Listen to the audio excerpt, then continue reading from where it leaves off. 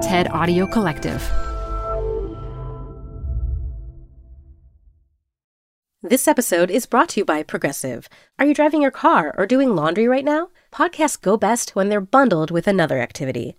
Like Progressive home and auto policies, they're best when they're bundled too. Having these two policies together makes insurance easier and could help you save.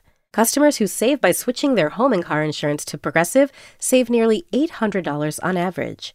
Quote a home and car bundle today at Progressive.com. Progressive Casualty Insurance Company and Affiliates. National average 12-month savings of $793 by new customers surveyed who saved with Progressive between June 2021 and May 2022. Potential savings will vary. Hi, I'm Ben.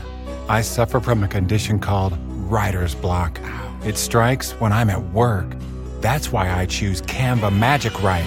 It works fast, generating texts in seconds, thanks to AI. Common side effects include increased productivity, compliments from coworkers, feelings of satisfaction. Now I can say bye-bye to writer's block. Ask your boss if Canva Magic Write is right for you at canva.com, designed for work. Canva. Hello, everyone. We hope you're enjoying this new season of After Hours so far. We're taking a short break this week because we want to play you an episode of another show in the TED Audio Collective, Rethinking with Adam Grant. You might already know Adam from his TED Talks, books, and TED Podcast Work Life. But this is a new podcast where he sits down every week with all kinds of different people to figure out what makes them tick and what we can learn from them about creativity, leadership, and the way our minds work. We thought you would particularly enjoy this episode with Mark Cuban.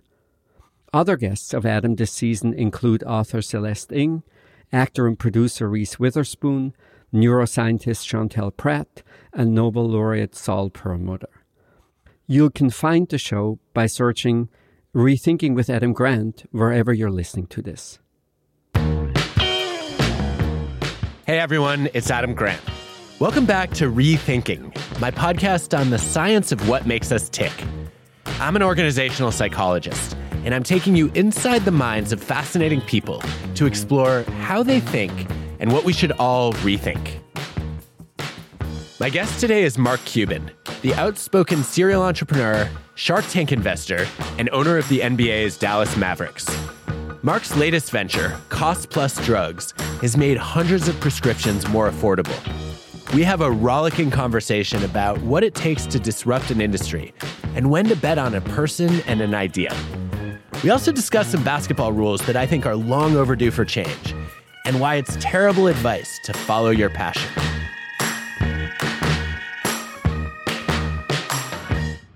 So Mark Cuban, I think it was 6 years ago that you came to visit us at Wharton, and I don't know if you remember this, but you did something I have never seen a speaker do before or since, which is you went to the campus bar and you hung out with students, I think it was past midnight. I thought that was an incredible mark of character. But tell me, why did you do it? I wanted a beer. And why not hang out, right? One of the things I remember asking them was whether or not they were on Facebook, and I expected them to say no. And they all said yes because I used it for groups, which at the time shocked me. I was really surprised. So that's what made it stand out. So interesting. Well, our students were blown away that you were willing to take the time to, not just meet with them, but just hang out with them. What else was I going to do in Philadelphia, Well, we clearly need to show you some other parts of the city if that's your view. But I thought it was just amazing, and it left quite an impression, and also made some other speakers look bad. So bravo. Let's talk about what you're up to these days. I'm a big fan of rethinking the way things have always been done, and you have done that in a major way with Cost Plus. Yep. What's the origin story here? So costplusdrugs.com is the company, and the origin story is very simple. I got a cold email from a Dr. Alex Oshmayansky, who was looking at doing a compounding pharmacy as a nonprofit in Colorado with the idea that you make scarce drugs that are overpriced because they're scarce and make them more available at a more reasonable price. And I was like, that's great. I've been working on healthcare issues and doing a lot of research on healthcare, paying for studies. I'm like, really good idea, but too limited in how you're thinking about it. Let's expand it to all drugs. You know this industry, you know it well. how would we do that? As he'd explained different things to me, I'm like, the only way this is going to work is one, if there's radical transparency, because there's no way to explain to anybody simply why a drug costs what it does. And the only true understanding of drug pricing that consumers or patients have is via the pharma bro, Martin Shkreli, with the idea that you can raise a drug price by 5,000%. And I told him, if you can raise it by 5,000%, there's a really good chance you can reduce it by 5,000%. And so let's dig in. And we started to, and I told him, look, here's the best way for us to do it. We're going to just price everything at cost plus. And we're going to show everybody exactly what our cost is. We're going to mark it up 15%. And why 15%? Like anything in a lot of business plans, you just pull it out of thin air and see if the numbers work. And then we started going from there. Our cost plus 15%, plus shipping and handling fee through our partner TruePill, who fulfills the script, and then a shipping fee. The next issue was, how can we get manufacturers and or distributors or wholesalers to sell to us? Actually, that was the hard part, because there's so many regulations and so many things that you have to get all your I's dotted and T's crossed, and rightfully so, that it took us more than 3 years to get through that process to be able to get through selling our first drug, albendazole. And look, I'm not mad at it, right? Because there are a lot of protections there that are important.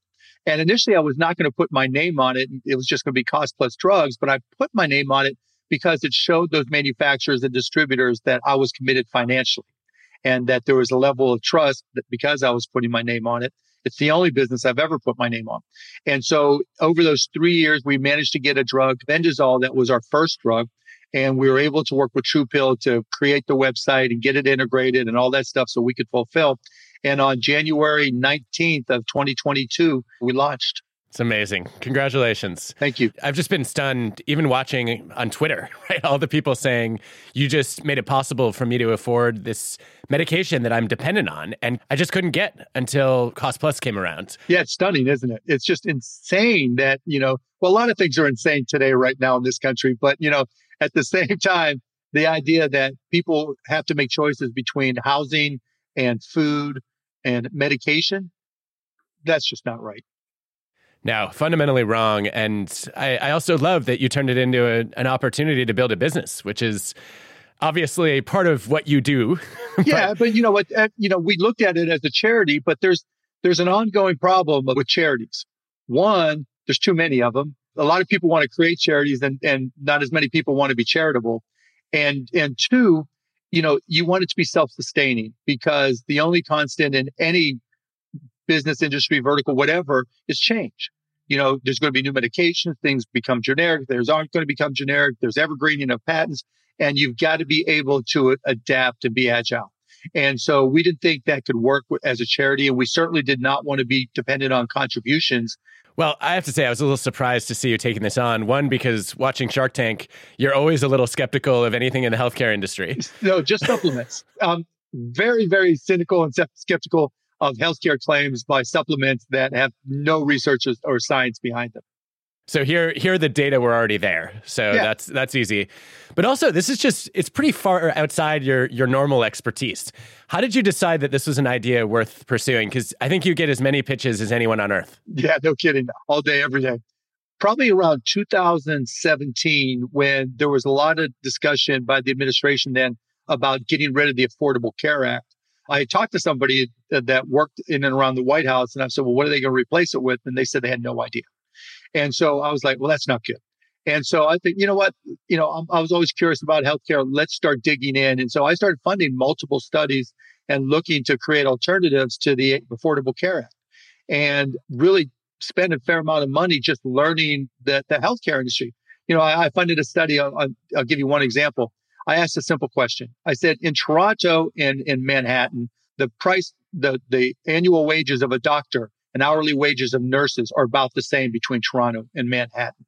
The cost of a Band-Aid is about the same. Why is there such a discrepancy in the cost of healthcare in those two cities?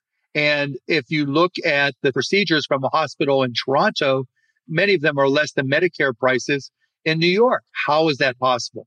And so you start getting into things about malpractice insurance, the fact that more rooms have more than one bed in Canada, and they're mostly private rooms in the United States, the fact that there's more buildings in a hospital complex, and there always are buildings being added in a hospital complex. In the US, there's a quest for profitability by adding new specialties that there isn't in Canada. So you start understanding what the motivations are for a lot of these things. And that really got me in tune to it. And then when Dr. Oshmayansky came along, it was the perfect timing for it. Wow. Well, the model, when I first heard about it, I thought, oh, this is what the construction industry does. Yeah. This is how I've watched builders work over the years. And it makes so much sense, both in terms of cutting out the middleman and also introducing transparency. There's a part of me that though wonders, well, how do I know the builder isn't getting screwed and that their costs aren't too high? How did you navigate that? I still haven't. We're trying to make it up with volume. And that's the thing, right? I knew I was going to have to eat a lot of capital, right, to make this work. And I was willing to do that because of the goal we have. But at the same time, as much as I hate projections and know they're always going to be wrong, we did our projections and we knew that we had to hit certain thresholds in order to overcome our costs. And that's what we've been able to do. Where we're at now is where we expected to be 2 years in. And we continue to accelerate in terms of volume and gross margin dollars. And hopefully we'll get to the point, not just where we're profitable, but we can take those profit dollars and reinvest them. So right now, it seems like you have something of a first mover advantage. You're not in a world, though, where it's easy to build a moat. Right. You're not in a situation where you're going to get network effects necessarily. And so it seems like it's pretty easy for anybody who's interested in this problem to say, wait a minute, why don't I go to 10% or 9%? Yeah. What happens then? So there's a couple of things. One, there are network effects, right? And that's one of the beautiful things about this in terms of the cost. And what the network effects are, let's just say you have a particular disease and one of your medications is on our formulary and we reduce the cost from $100 to $10, which is not out of the ordinary for us. People who have a specific disease tend to go on group forums and chat rooms and Facebook groups and support groups and talk to each other. And so what ends up happening, we can see it in our data because you see the orders start to accelerate. So there's very much a network effect that leads to trust. And trust is a very important component for patients, right? Because you don't know what you're getting and you really very much have to trust your supplier. So while we can't build a technological moat, if you will, or even a scale moat, and it's quite possible that someone can come in and copy us and cut their costs and undercut us, it's still, there's that trust factor that's very important. Because if someone comes in and saves you money on something, dramatic money that really changed your life, you're probably going to go back to them first, even if a competitor emerges. So in that sense, it sounds like your competitive advantage is actually your brand loyalty. Yeah, trust is critical in this. People are betting their lives on us. When I think about that, I think about some research showing that sometimes the very organizations that advertise integrity are the ones that then are most likely to be accused of hypocrisy. Yeah, right. Like you wave a flag saying, hey, we're here to care, and everybody holds you to a higher standard. How are you thinking about that problem? We're not going to advertise. Seriously, I mean, that network effect is considerable. I can't understate it enough. I'll use this as an example, and we're not there yet. We're working on it, but we're not there yet. Let's say we added insulin. The one thing, if you go through our mentions on Twitter or any social media, insulin, and we're working on it. I can't make any promises, but the minute we do that, we've solved a significant problem. Now, and think about what happens. That whole community now wants to work with us. And so that's the trust factor. That's the ongoing connectivity that we have. Yeah, that makes sense. This not spending a dime on marketing, I love it. I have a fundamental allergic reaction to the idea that a pharma company should be pushing drugs on people. That being said, there is a little wrinkle here that I discovered a few years ago. I was giving a keynote to a pharma company, and in the Q&A, it came out that they had been an early mover in mail-order pharmacy.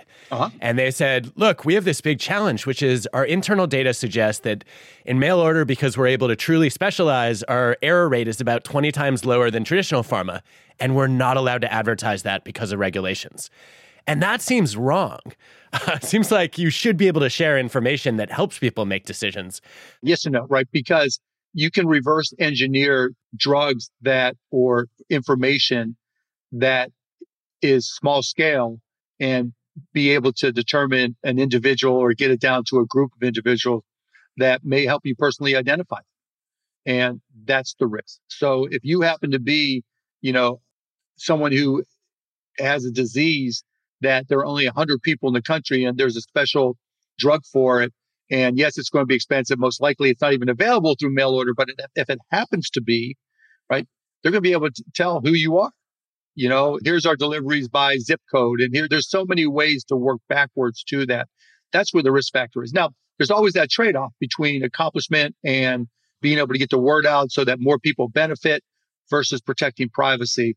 And I'm a Scott McNealy advocate where he says, don't worry about your privacy. You have none. But, at the same time, it is important to a lot of people. So I understand the law. This also speaks to the psychology of social proof a little bit, that very few of us are experts on even the medication we take. And Correct. So there's a lot of uncertainty, and we know under uncertainty, people follow the lead of similar others. So I'm going to look to the people in my community who are also taking this and asking, okay, what are you doing? Well, this costs less. It's the exact same drug. It goes by a different name because it's the generic. But why would you not do that? It seems like a no-brainer. Yeah, without question. And look, you also have the doctor in the mix. And that doctor also has that type of social proof too, because, medicine is only as accurate as your luck prevails. There's this always uncertainty with medicine. And so we trust the people in similar circumstances. We trust our doctors. We trust sometimes what we read. And so when you aggregate all that together, that social proof, to your point, is critically important. I remember as a kid watching the old Hair Club for Men ads, which I never realized was going to apply to me. But I know, I'm getting there fast. You're still way ahead of me. I remember the commercial that always said, I'm not only the president, I'm also a client. Are you a client, Mark? Yeah, for sure. For sure. I take the generic for Synthroid. So I have hypothyroidism. And my price went from a couple $100 down to $9.90. Wow. Yeah. Do you give feedback to the team based on your user experience, or do you try to stay out of that? I mean, you get to a certain age and everybody has medications. And so we give feedback from my friends, family, you name it. People in the company obviously use it as well. And so we try to eat our own dog food. And we try to improve the experience. But the other thing I will say is, if our mission is to be the low-cost provider of every single medication we're legally able to sell. Period, end of story. It's a very, very simple mission.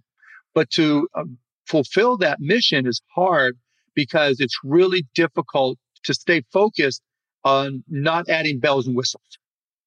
Because natural inclination as an entrepreneur is, okay, well, we had this experience, and if only we did this, it would make the experience a tiny bit better.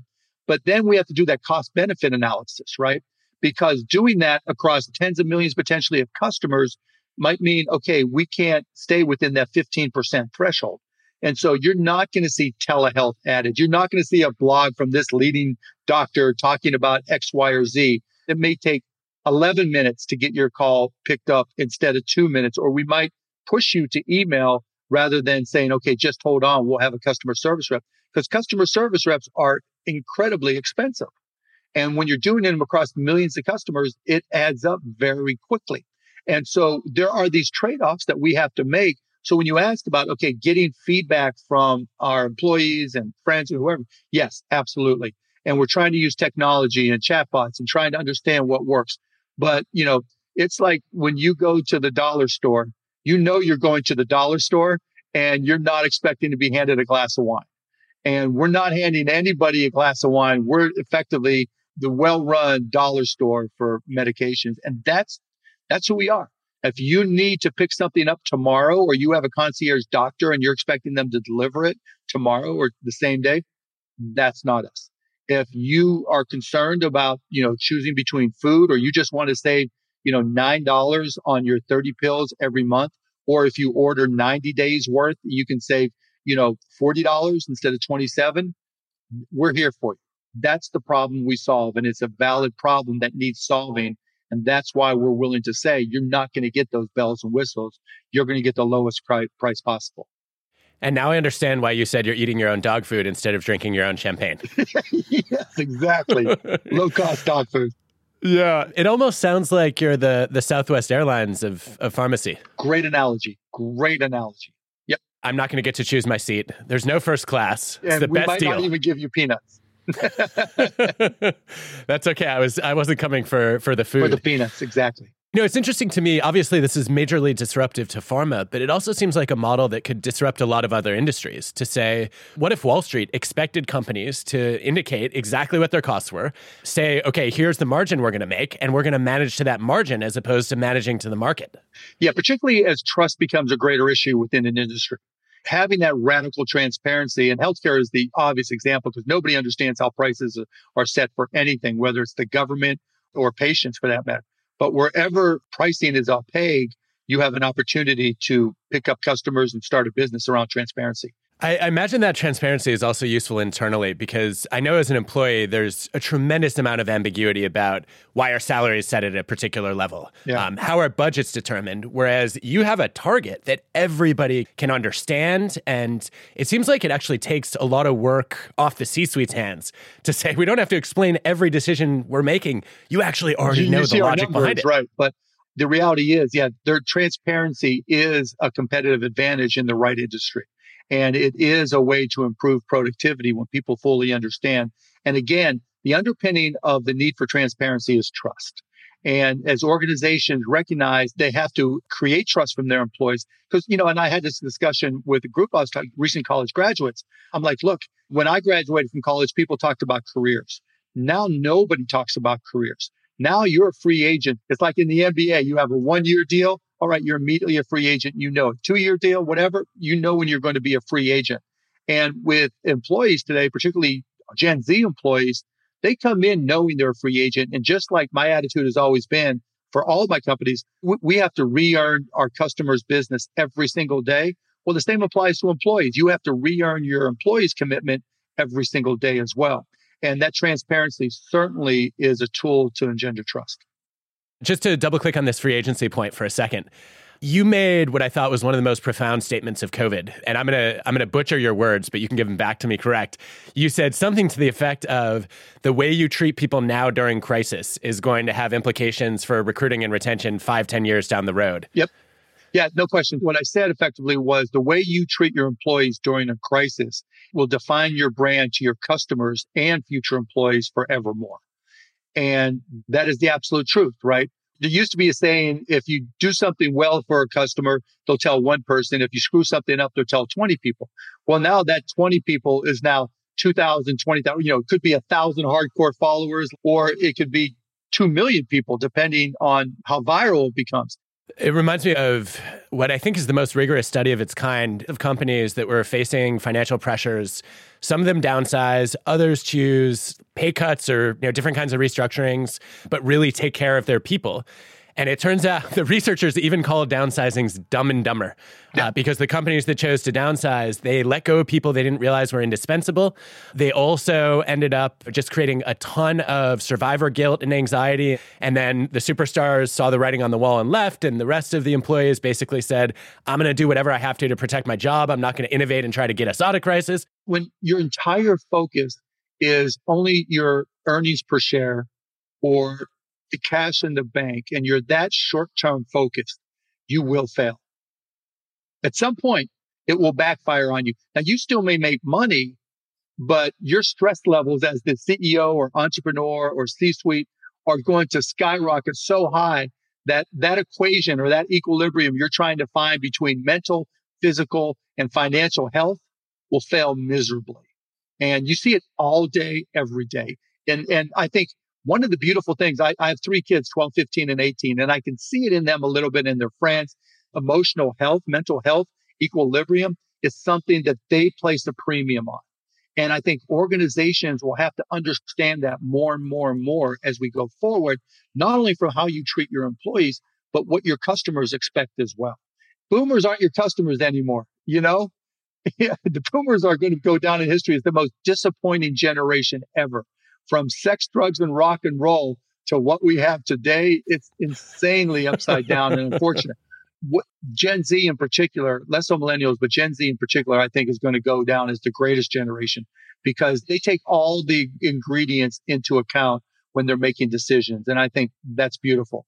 And it's very analogous to when I was getting started and technology was just happening or the internet was just happening. You had to accommodate the expectations of digital generations, even if, their parents were technological dinosaurs. You just knew where things were going. And it's the same now with that fiscal, financial, and personal health balance, right? Because either you accommodate it for your employees and your customers, or they'll find somebody who does.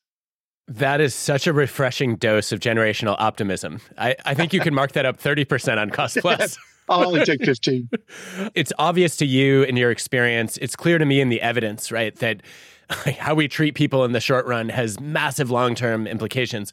Why have so many leaders been slow to recognize it? I mean, I'm not going to lie. When I was 25 and had my first company, I wanted to get rich. I wanted to retire by the time I was 35. And so that drove the decisions that I made. You're failing big time on that one. I'm honest about it. And that drives decisions. It's like, why hasn't there been somebody to compete with Cost Plus Drugs doing the same thing? Because it's easier to build a company that builds personal wealth by working within the system. And if you're able to reach any levels of success, you've amplified your ability to get acquired by one of the legacy companies. And I'm not going to lie either. If I'm 25 and I'm doing this again, I'm probably going for, okay, what can I do to get acquired? But now the next dollar in my life, the marginal value of my next dollar is de minimis. It's not going to change my life a lot. So my decision-making process is completely different. And so if you look at hospitals, to go back to that, that CEO gets paid and those stock options improve in value by the more revenue you create. And while you have an interest in having great outcomes for your patients, that outcome versus cost decision may be completely different because there's this non-virtuous circle of insurers and providers or payers and providers that benefit from higher revenues, right? I understand why it happens and everybody will make their own decision. But I think versus the Alex Keating generation, the yuppie generation, right? And the go to Wall Street generation versus today's generation where people are more cognizant. And if a company doesn't have a social mission, it's going to be harder to retain your customers. Mark, I'm curious, if your goal is still to retire, you're definitely failing on that one. Retire in the sense that I get to make my own decisions. Now I get to make my own decisions. People kiss my ass and work to my schedule. I'm not retired because I'm too competitive. I like this stuff. It's my sport, if you will. But I get to call the shots in terms of my calendar, and that's what's important. Or my kids get to call those shots. That's exactly what I was wondering about is what motivates you, because you have total control over how you spend your time. When you look at an idea like Cost Plus, it comes with huge opportunity cost. And so how do you decide, okay, it's one thing to invest in it. It's another thing to say, I want to put my time and energy behind it. Yeah, I get to fuck things up. That's the upside. At least every entrepreneur, in the back of their mind says, I want to be that entrepreneur that disrupts an industry and changes the game. What's better than that? And can you make money at it? Now, in my case, I'll just reinvest it. I don't need to put it in my pocket. I think of you as a capitalist with a heart. Is that a fair description? People don't fully understand the definition, I don't think they do, of capitalism. Capitalism isn't just about trying to make as much money as you can. Capitalism is the opportunity to get the outcomes that you want, that give you personal reward. And it could be making as much money as possible, having the greatest amount of impact in one way or another, and losing as much money as possible. You have that opportunity. It's just, you get to make that choice. And to me, that's what makes capitalism the best system. But, like we discussed earlier, sometimes people get caught up on the money, and I understand why. So I want to get your take on the more extreme reactions to that on both sides. So one is, as soon as Cost Plus came out, I found myself with some pharma CEOs and I said, hey, what are you doing? Are you going to compete or what? And one of the most common responses was, listen, we get it, but we're in a different business, which is we're trying to have bigger margins because R&D is super expensive. And we need to be able to reinvest that to develop life-saving medications. We were able to come up with COVID vaccines. Then we could give them away for free or at cost to the developing world. And so why are we getting demonized when we're actually reinvesting that too? What would you say to those CEOs? So we're their best friend because the obfuscation comes not from the manufacturers of the drugs, for the most part. It comes from pharmacy benefit managers and the payers that own those pharmacy benefit managers. And when I say payers, it typically refers to insurance companies, right? And then they own pharmacy benefit managers, they own retail pharmacies, but we're the manufacturer's best friend. Because what happens is there are so many games played with pricing so that the payers and the PBMs can maximize their margins, that the manufacturers are sometimes just a pawn in that game. So now we're starting to, negotiate our deals with brand name manufacturers, not just generics. And as we add them, their patients are going to be able to see that they weren't the bad guy. There's the insulin manufacturers that publish all the data that said their pricing has actually gone down, even though the price to patients has gone up. That's part of the problem that we solve. Because of that transparency, that will shed light on the distortions and who the people are that create those distortions. And part two to that is, if we're able to scale to enough patients that we supply, then if we're paying even marginally higher than what the manufacturers charge the PBMs, right? It's still going to be cheaper for patients, which means there's going to be more volume for the manufacturers. And because we're paying a tiny bit more because we don't have that scale of the insurance PBM verticals, we're making the manufacturers more money. I guess the other side of that, the socialist pushback. Mm-hmm. I hear a lot of people saying, yeah, but shouldn't medicine be free? Look, nothing is free, right? It just depends on what the product is. Are you selling ads around it? Who's paying for it? What are the taxes? Where's the efficiency to make it better? I'm not anti-government getting involved in the programs. I'm anti-lack of efficiency. Whoever's able to do the job best is going to give the best results for patients. There's certainly an argument to be made that if the government can manufacture certain drugs, generics, let's say, cheaper, more power to them. And to distribute for free because it saves them money on the Medicare formularies, great. That's a smart business move by the government.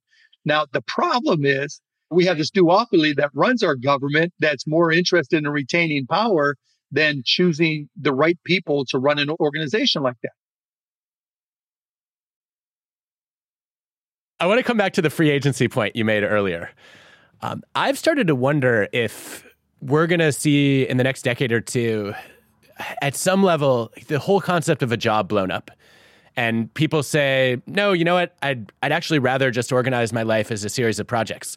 Why am I selling my soul to one company when I could rent my skills to the highest bidder or the highest mission? The future of work is an arbitrage in your time.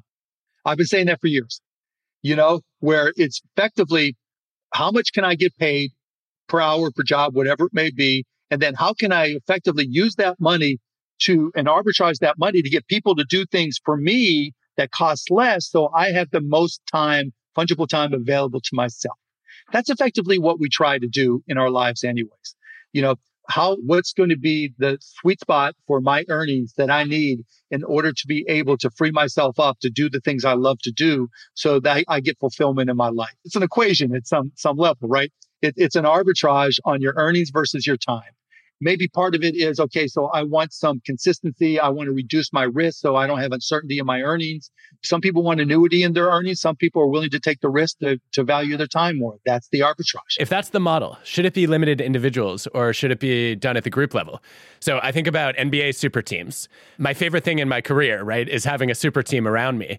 Last year, I invested in a startup A-team that said, we're going to do this for the builder economy. We're going to take engineers and designers. We're going to let them team up with the people they've always wanted to work with. And then companies can hire them as a group for a mission that might be 2 months or cool. 2 years. Yeah. Can you see that scaling to other kinds of jobs and work? Yes, I can. The hard part is selling it.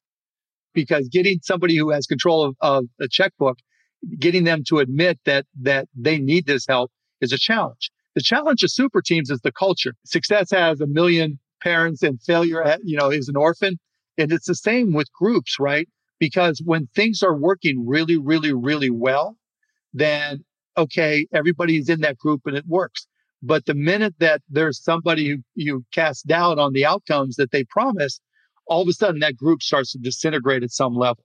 Because there's no one person in charge, it's hard to manage all the dynamics, right? That's been the crusher of super teams. That's why it's been rare for super teams to really work well unless the dynamics of the super players are already established. To that point, one of my favorite studies of the last few years scored NBA players on how narcissistic they were from their tweets. So you get like amazing. A tweet that says, "Oh, it's amazing." I think that I'll send it over. I'll send it to you offline. Send it to you. The finding was, okay, so we get the narcissism scores by the tweet great. Patterns. That is literally amazing. I love that in and of itself. And then the next phase of it is, it turns out that the more narcissistic players you have on your team, the worse your team performs and the less likely they are to improve over the course of the season. And I'm sure you've seen that dynamic, maybe not on the Mavs, but on other teams. On the Mavs, too. Over 22 years, certainly on the Mavs. Interestingly, it's worse if your point guard is the narcissist, I guess being the focal point of the action, or a ball hog. And so it seems like that raises big questions about talent versus character. And like, do you find yourself screening for narcissism in players? Yeah, not necessarily narcissism. I will now, though, because I just learned something great that'll really help me. Not necessarily narcissism, but culture and chemistry. So, like, I have this rule. A team can have one knucklehead. You can't have two. One knucklehead adapts. Two hang out together. You can have one guy that's a heavy weed smoker. You can't have two, or certainly not three. I've literally made trades in the past because I had to get rid of one weed smoker, right? I have no problem with someone smoking some weed, right? But, you know, when you get into the habit of just hanging out and playing video games and smoking for 6 hours, that's a problem. So culture and chemistry are critical to success. Like this year with the Mavs, you know, we had pretty much the same team as we had the year before, but Jason Kidd came in and set certain expectations and was a better communicator. Not that Rick Carlisle is a Hall of Fame coach, right? But with the players we have at the age level they are, you know, Jason Kidd was able to communicate roles better than we were in the past.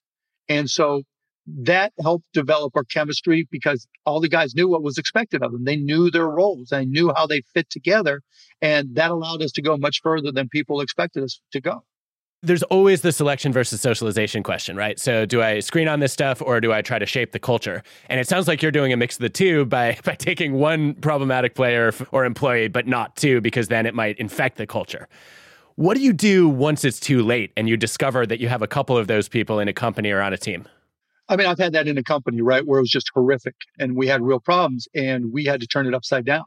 You know, we had to bring in a new CEO who may not have had the experience on the business side that we otherwise would have gone for, but had the most amazing experience I've ever seen on the culture and employee support and employee training and enhancement. She was the best at putting them in a position to succeed of anybody I've seen.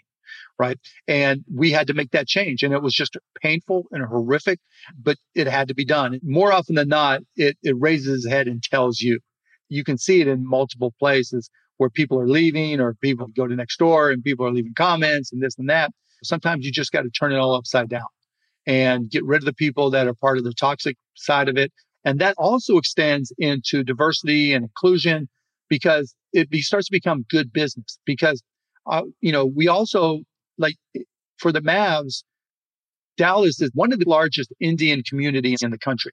And we want to sell tickets to that community. And we had nobody from that community, you know, selling tickets. You've got to always be able to reestablish yourself when things go wrong. And before things go wrong, so hopefully you don't reach the crisis point that the Mavs did, and you don't have to go through what we did. But if you do, you've just got to rebuild. And to avoid it, you've got to recognize that kids coming into your organization today are completely different than they were 5 or 10 years ago. On that, I got a call from an NBA coach saying, I'm running into this issue where my players check social media at halftime. And if they're getting hate, their game suffers in the second half because they end up kind of pissed off and they lose focus or they end up hogging the ball. To that. Yeah, they respond to that hate. Yeah. And I could not believe, one, that was happening, and two, that it was affecting their game. Are you seeing that too? Oh, yeah. Yeah, the buzzer blows, it's halftime. You walk into the locker room. What happens is the players go to their lockers, and while they're doing that, the coaches are huddling to try to figure out what adjustments are made because you only have 15 minutes. And so the coaches have to decide what's going to change. And so the players change, and they grab their phone, and they immediately start looking. Now, most will look for texts from their friends because that's where they get honest feedback. And that's good sometimes, and that's really, really bad sometimes, particularly with family. You know, shoot more, da-da-da-da-da. And so, and then others will look at social. And so it's certainly an impact, but what we've tried to do is say, here's your role, right? Here's what you got to do. And if you don't do that according to what we're trying to accomplish, we're sitting your ass down. I had some questions I thought it would be fun to get your reaction to, since you're always full of sound bites.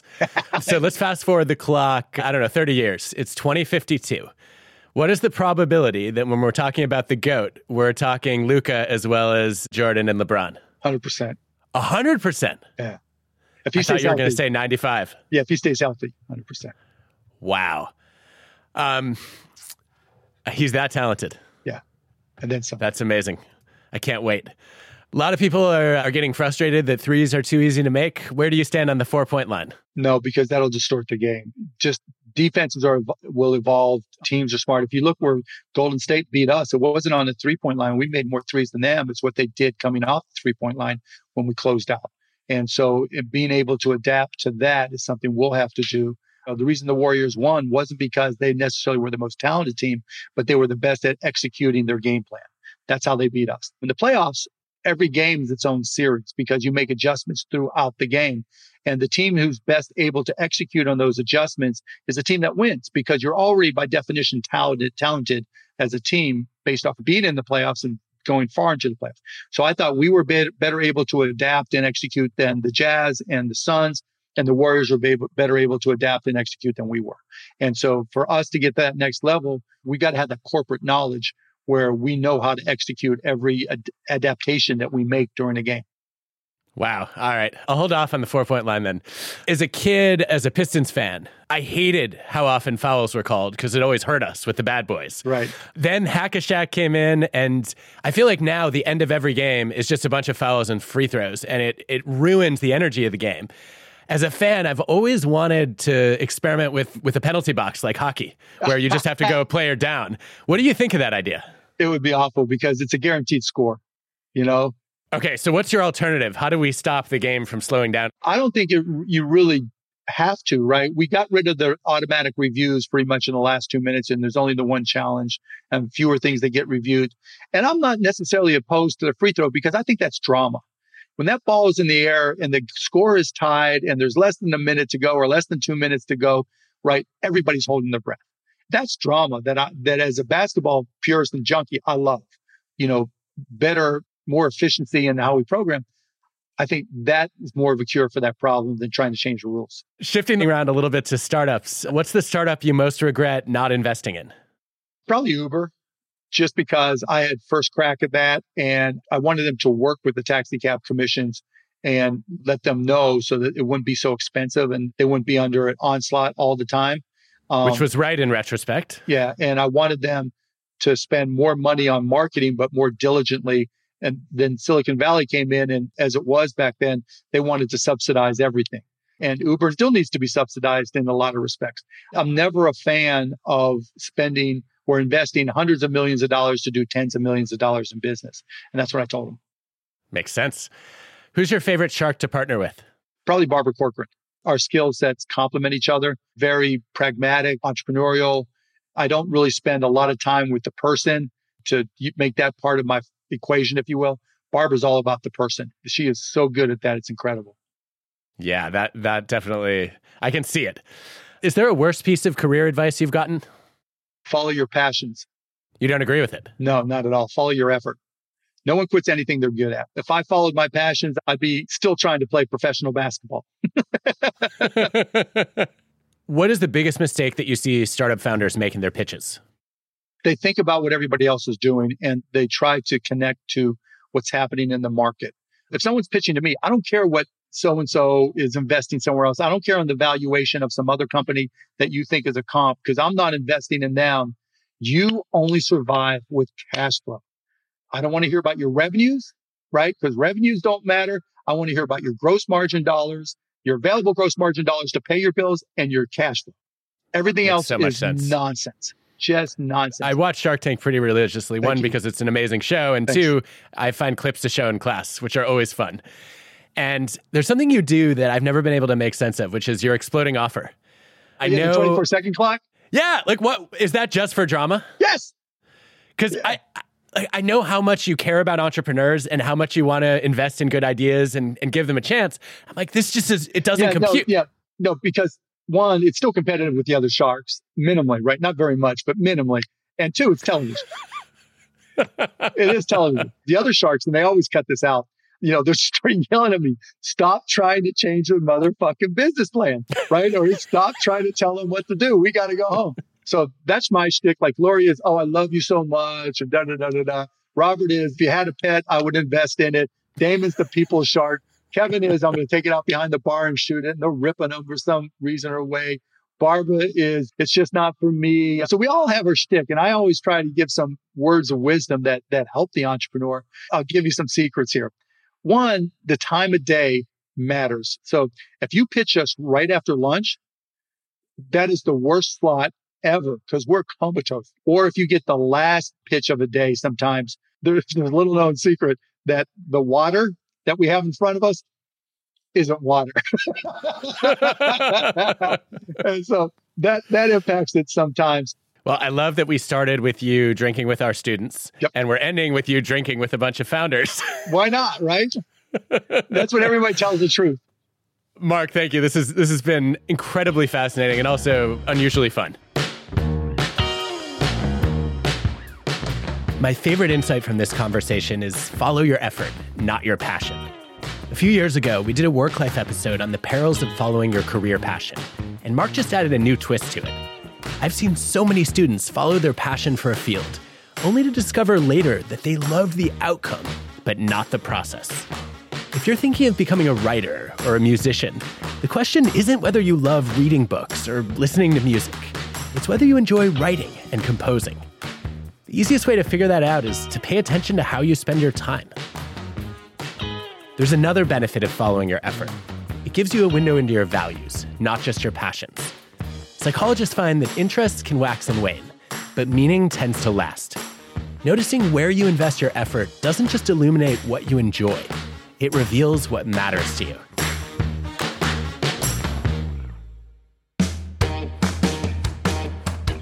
Rethinking is hosted by me, Adam Grant, and produced by Ted with Cosmic Standard. Our team includes Colin Helms, Eliza Smith, Jacob Winnick, Michelle Quint, Sammy Case, and Anna Phelan. This episode was produced and mixed by Cosmic Standard. Our fact checker is Paul Durbin. Original music by Hansdale Sue and Allison Leighton Brown. So if you're a startup entrepreneur out there, how are you going to make me money? What? You sound like Kevin there. Yeah, I know. And I regretted it instantly. Support for the show comes from Brooks Running. I'm so excited because I have been a runner, my entire adult life. And for as long as I can remember, I have run with Brooks running shoes. Now I'm running with a pair of Ghost 16s from Brooks. Incredibly lightweight shoes that have really soft cushioning. It feels just right when I'm hitting my running trail that's just out behind my house. You now can take your daily run in the better than ever Ghost 16. You can visit brooksrunning.com to learn more.